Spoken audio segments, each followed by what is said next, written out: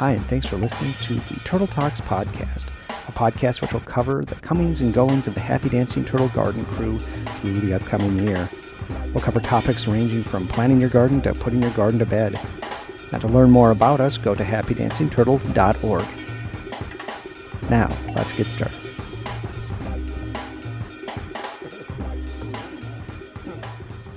This idea came like this morning, by the way, so there's zero planning in this whatsoever. These were typed up 5 minutes ago. Mm-hmm. So I know you're eager to get outside and planting before it gets too hot out. Isn't that wonderful to say, though, before it gets too warm out? Depends on your perspective. You should be recording this. Yeah.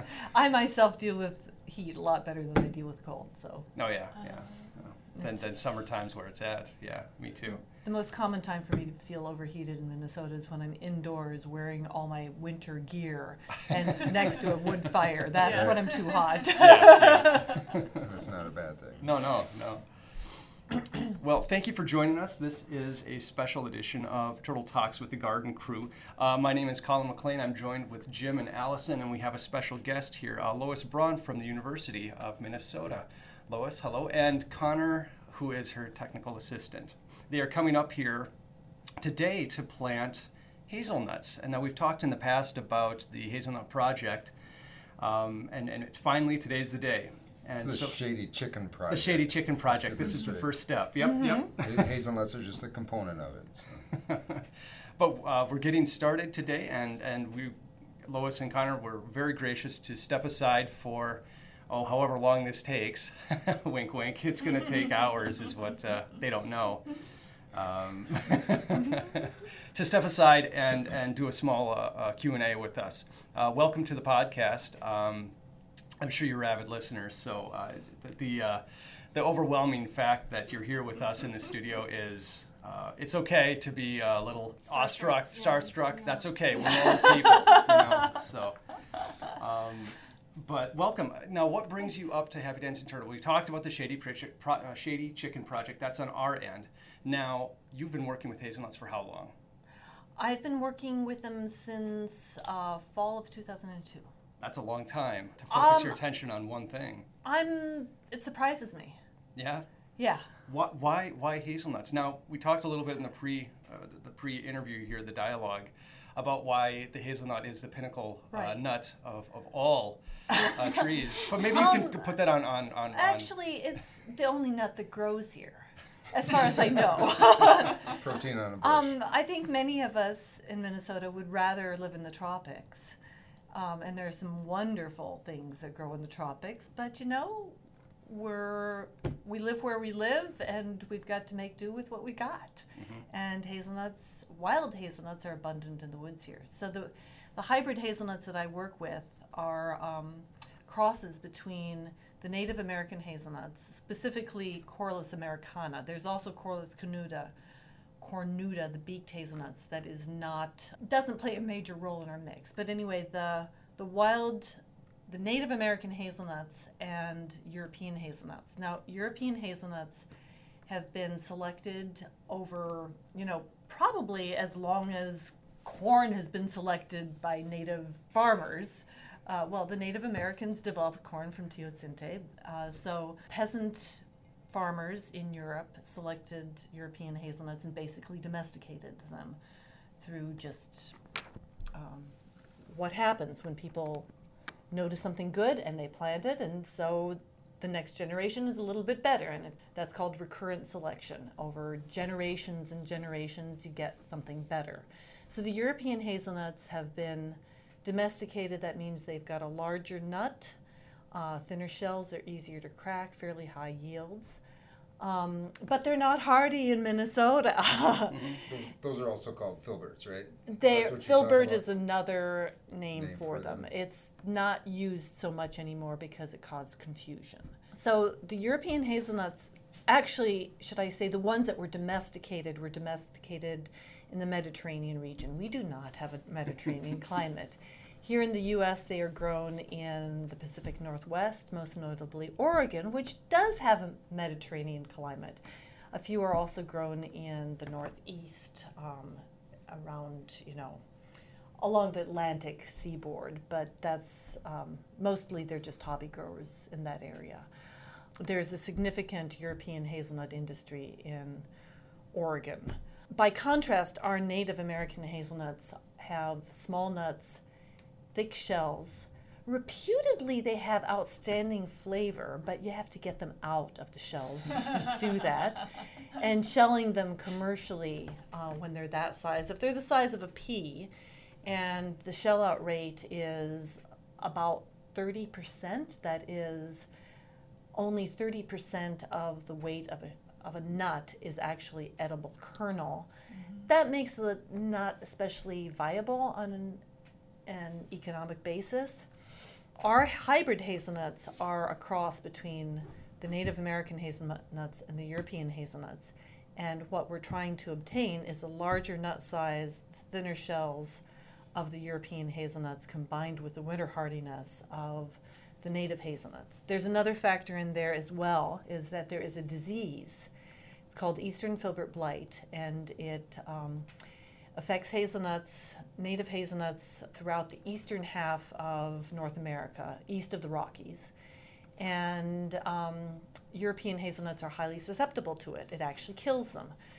Our native hazelnuts co-evolved with this disease, and although our natives get the disease, it's not lethal to them at all. And so doesn't impact the the size of the nut or the yield or anything like that? What it does is it blocks the vascular system in each stem. That is, it blocks the flow of nutrients up the stems and the flow of sugars down the stems. And so it basically will kill an individual stem. But because our plants are multi-stemmed bushes, they can afford to lose a stem here or there. There are different levels of tolerance, and there are some for which the disease actually does significantly impact their yield. But there are others which can go along with the disease for years and without any seeming problem. In one of my plantings, I flagged a bush as having it in 2008. This year I photographed that bush with a nice yield on it. So that's 10 years that it's had the disease. Although I've been working on hazelnuts since 2002, there is still a lot I do not know about them. And one of the challenges of working on a slow-growing perennial is that it takes a lifetime to make progress.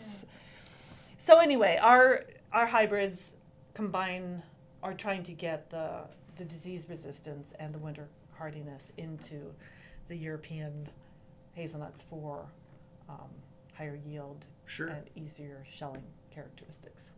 And I'm about to plant 2,000 plants. That will bring my total plants in the field to about 10,000, which actually compared to, I think the Apple Project in Minnesota plants about 10,000 per year. And that the idea of it is just exhausting to me. They plant about 10,000 plants per year, of which they expect one will be excellent, will be a keeper. And so you plant large quantities in order to find that one plant that combines all the characteristics you are looking for.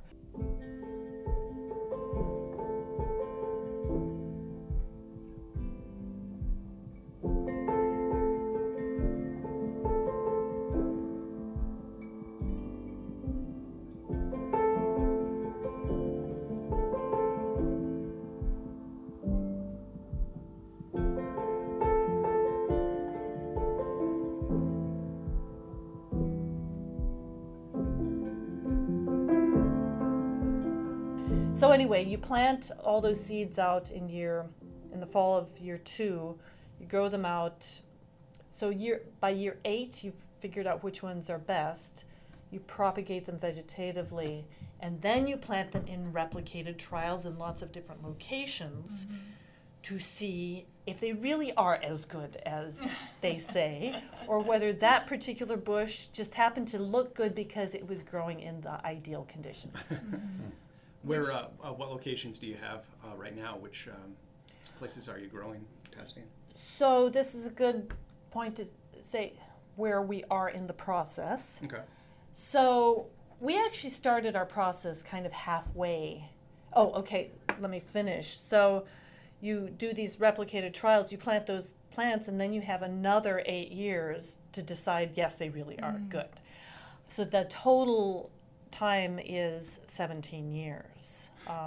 1 year for the seed propagation, and then 8 years for the first generation, and 8 years for the second generation.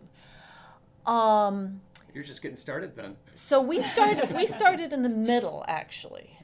And the reason why is because what we started with, Phil Rudder sells seedlings. So he sells materials that we don't know exactly what they are. And he was selling them to farmers and enthusiasts, I should say. So we went around to them and we said, show us your best material. And a lot of times they didn't know. And we had a few experiment station plantings as well that were also seedlings. And so I actually had data on them.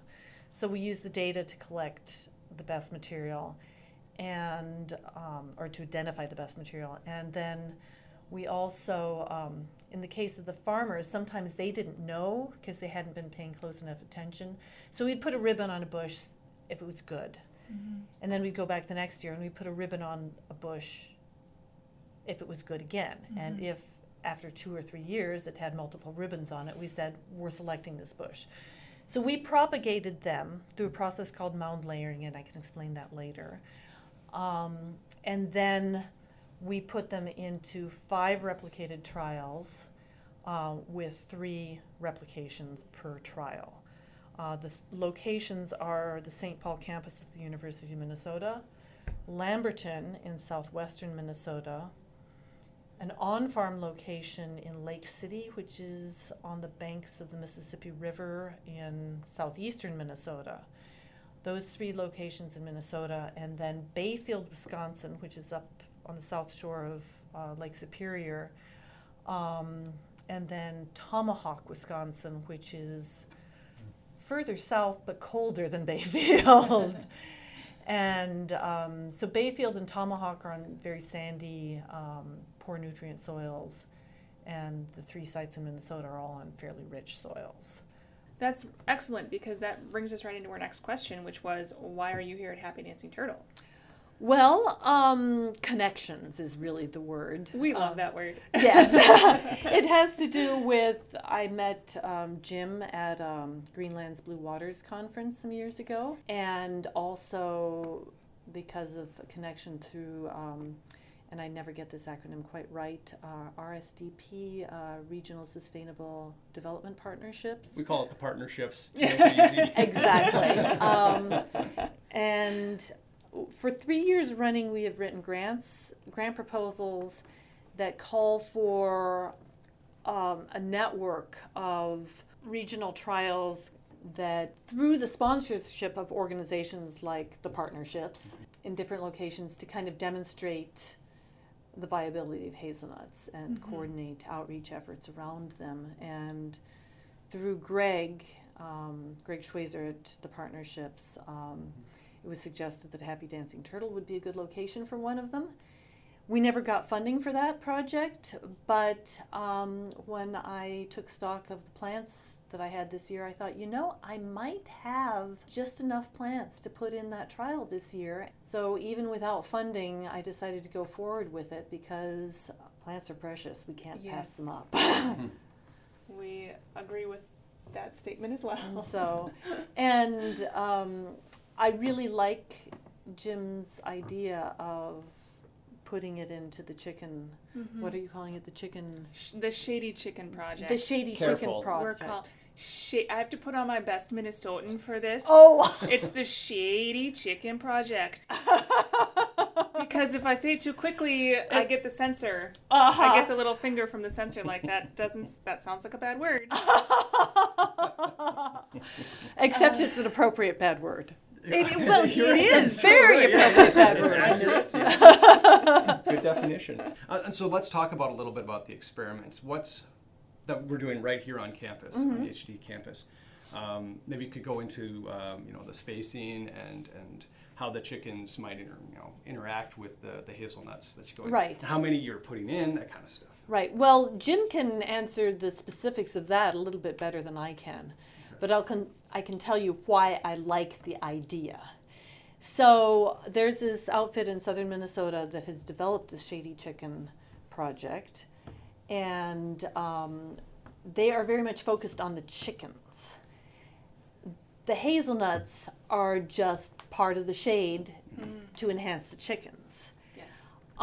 There has been some research to indicate that actually, although the chickens might be happier and they might be healthier, they don't gain weight as fast as they do if they're sedentary, just like we humans gain weight faster if we sit at a desk than if we go jogging every day. And for those who like bushmeat, the chickens in the Shady Chicken project might actually be tastier, but that's open to personal preference. Sure. But my observation on visiting this project is that they had some fantastic hazelnuts. And nobody's done a trial to see, okay, what is the benefit of the chickens to the hazelnuts? Because here's the deal. When you look at one enterprise in an integrated agricultural system where the different components are supposed to benefit each other, it might be okay to have chickens that don't gain weight as fast if the chickens are benefiting the hazelnuts and keeping your production costs down on the hazelnuts to such an extent that the overall system is more productive than any one component of the system would be in isolation. But the benefit of the chickens on the hazelnuts has not been tested, and that's what we're going to do here. We're going to have a site that's dedicated to the chicken project, and we'll set that up in at least 2 paddocks. We might have 3 paddocks that we can rotate chickens through. But then we'll have another control site where we're not going to put chickens into that site. It'll just be mulched with wood chips and left to see how it does on its own without the chicken impact. And then over time we'll be able to determine the productivity of the different sites. This is just going to be the hazelnuts in the one paddock and then the chickens and hazelnuts in the other. Correct. Okay. Yeah. So we'll use rotational grazing to move the chickens through different paddocks of that site, but then we'll have the control site without any chickens involved in. We won't let any chickens in there. So, and see what the difference is. It'll be interesting. What's the length of this study going to be? As long as you can make it. Yeah. Okay. 20 years? Yeah. As long starting point.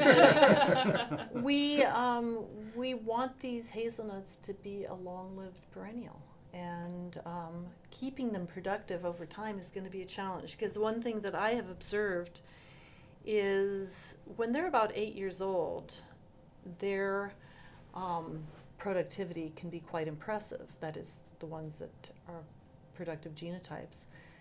But I've got several plantings where by year 12, they're just not looking so good. And I want to keep them productive because I think this is a good time to revert to the original question on the list, which is why is the university interested in hazelnuts? And that is, right now we've got an agricultural landscape that is dominated by annual crops. Uh-oh. They are green for 4.5 or 5 months a year. Or less. Up in northern Minnesota, it's probably less. In southern Minnesota, 5 months is actually a little bit on the long side. They green up.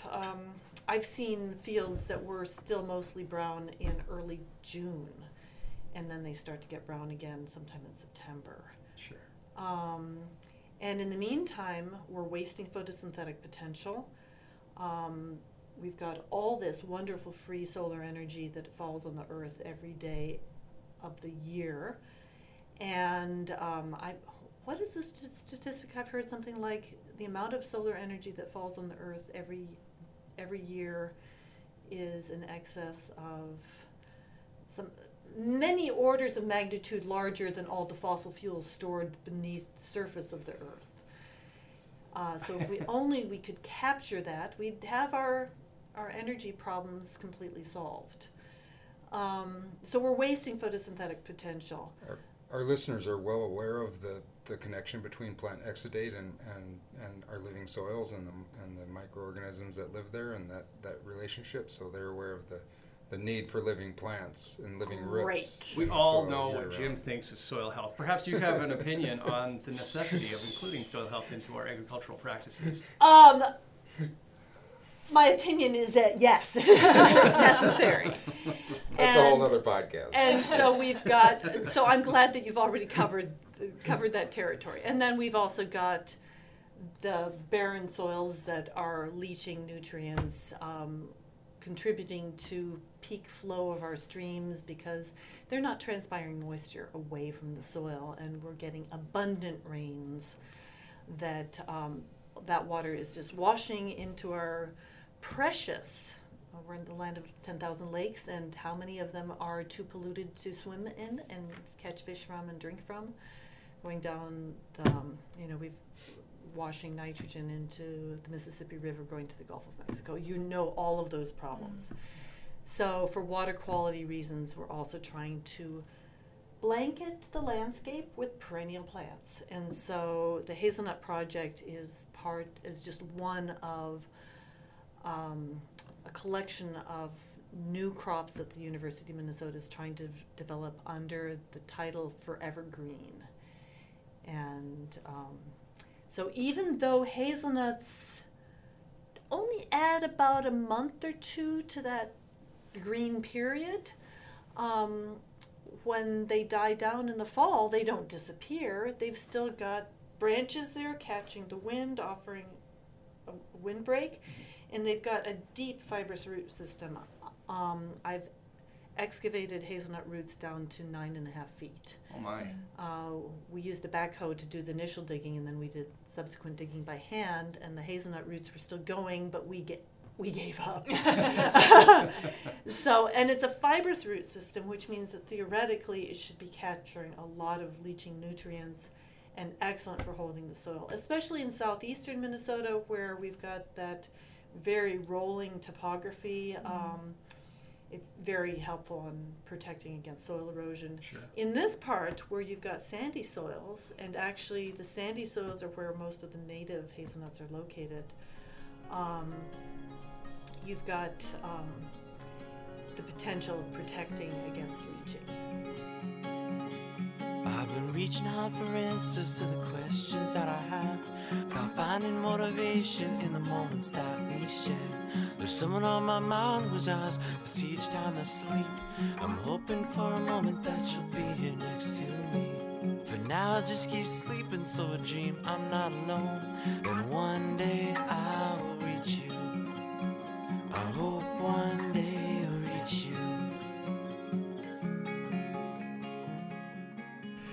Lois, you talked a little bit about mound layering earlier in the recording. Maybe you could kind of go into details about what that means, and maybe you could say why that's the method that you've chosen for this project.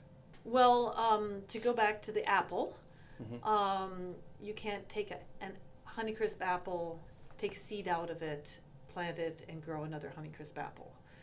So I think most people know that if you want a Honeycrisp apple, you graft a little bit of a bud from a Honeycrisp apple onto a rootstock, which can be anything, another kind of apple tree. And the top of the apple will be Honeycrisp, and the bottom of the apple will be whatever. Whatever's locally adapted, usually, and disease tolerant and so forth. But the problem with hazelnuts is we can't graft for two reasons. One is, for some reason, they just don't graft very easily. They require heat at the point of grafting, and applying heat to a bush is kind of difficult. The other reason is that they're multi-stemmed, and so you could graft a stem, But then another stem will grow up to the side of it that won't be grafted. And before you know it, you'll have this one grafted stem in the middle and this bush of the rootstock material that will completely overwhelm it. And so it just isn't a practical solution. So if you want to get a large number of new plants of the same genetics, there are several approaches, but the old traditional method is still the most viable one for us, and that is mound layering. So what you do is you cut the bush to the ground in the winter when most of the nutrients from the plant have been translocated into the root system for safe storage over the winter. That's what happens when leaves turn color in fall. They translocate their nutrients down into the roots, and then in the spring they reverse the process. So it doesn't hurt the plant, at least not very much, if you cut it down in the winter. In the spring it sends up new stems, and midsummer you tie a twisty, just a wire, a plastic covered wire around each one of those stems, and you paint a solution of it's a synthetic analog of a natural plant hormone that promotes rooting. You can buy, in garden centers, you can buy things like Root One or Hormex are the same material. So you paint a solution of that on the base of the stems about 1 inch above the girdle, and then you pile sawdust over them, and the sawdust creates a moist rooting environment, moist and dark rooting environment similar to the soil. The advantage of sawdust, though, is that it's friable. So you keep it moist all summer long, and then right about fall, about the time of leaf drop, you pull the sawdust away. I prefer to use my hands because I don't want to damage those little roots, and roots have grown into it above the layer of the girdle.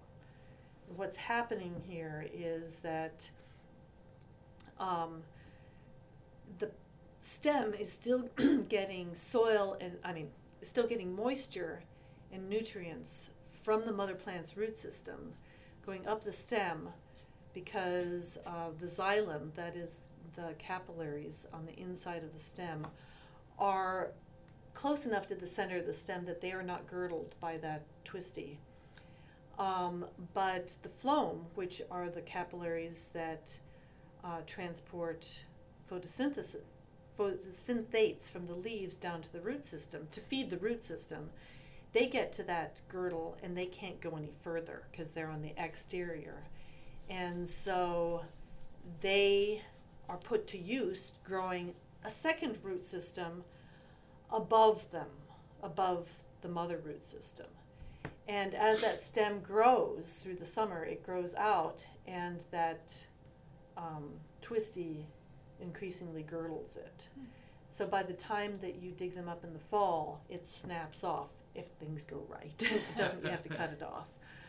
And you have a nice root system above it. Sometimes it works great, sometimes it doesn't work at all. So Jim's going to find out today how some of them are great and some of them aren't. And I guess maybe one other question is, Forever Green is big about the economics. Mm-hmm. So what's the market potential for hazelnuts? The market potential is very, very good. I can't remember the exact statistic, but a very small proportion of the hazelnuts consumed in the United States are grown in the United States. Also, compared to Europe, when I talk to people about my work with hazelnuts, if they have any sort of European roots, they say, I love hazelnuts. Mm. Europeans eat hazelnuts the way we Americans eat peanut butter. Mm-hmm. Americans, on average, eat 4 hazelnuts per year. So if we could start making hazelnut butters that are spread for bread, mm-hmm. The market potential is just unimaginable. There are other uses for hazelnuts as well. We currently have been working with a group of growers actually my counterpart in Wisconsin was key in getting this going. There's the American Hazelnut Company, and it's called American because of the American hazelnut as the species of hazelnut being the component of it. Sure. Anyway, it's a grower-owned business that owns some processing equipment and are developing products and doing kind of collaborative marketing. Right now they are selling whole roasted kernels, but they're also crushing hazelnuts into oil, which apparently has all the same characteristics as olive oil, and I'm not a food scientist, so I don't understand all this, but it has virtually identical fatty acid composition, and it's highly prized by chefs for the cooking properties, and especially for salad oil. Interesting. I'm not a connoisseur, so I don't notice the difference myself, but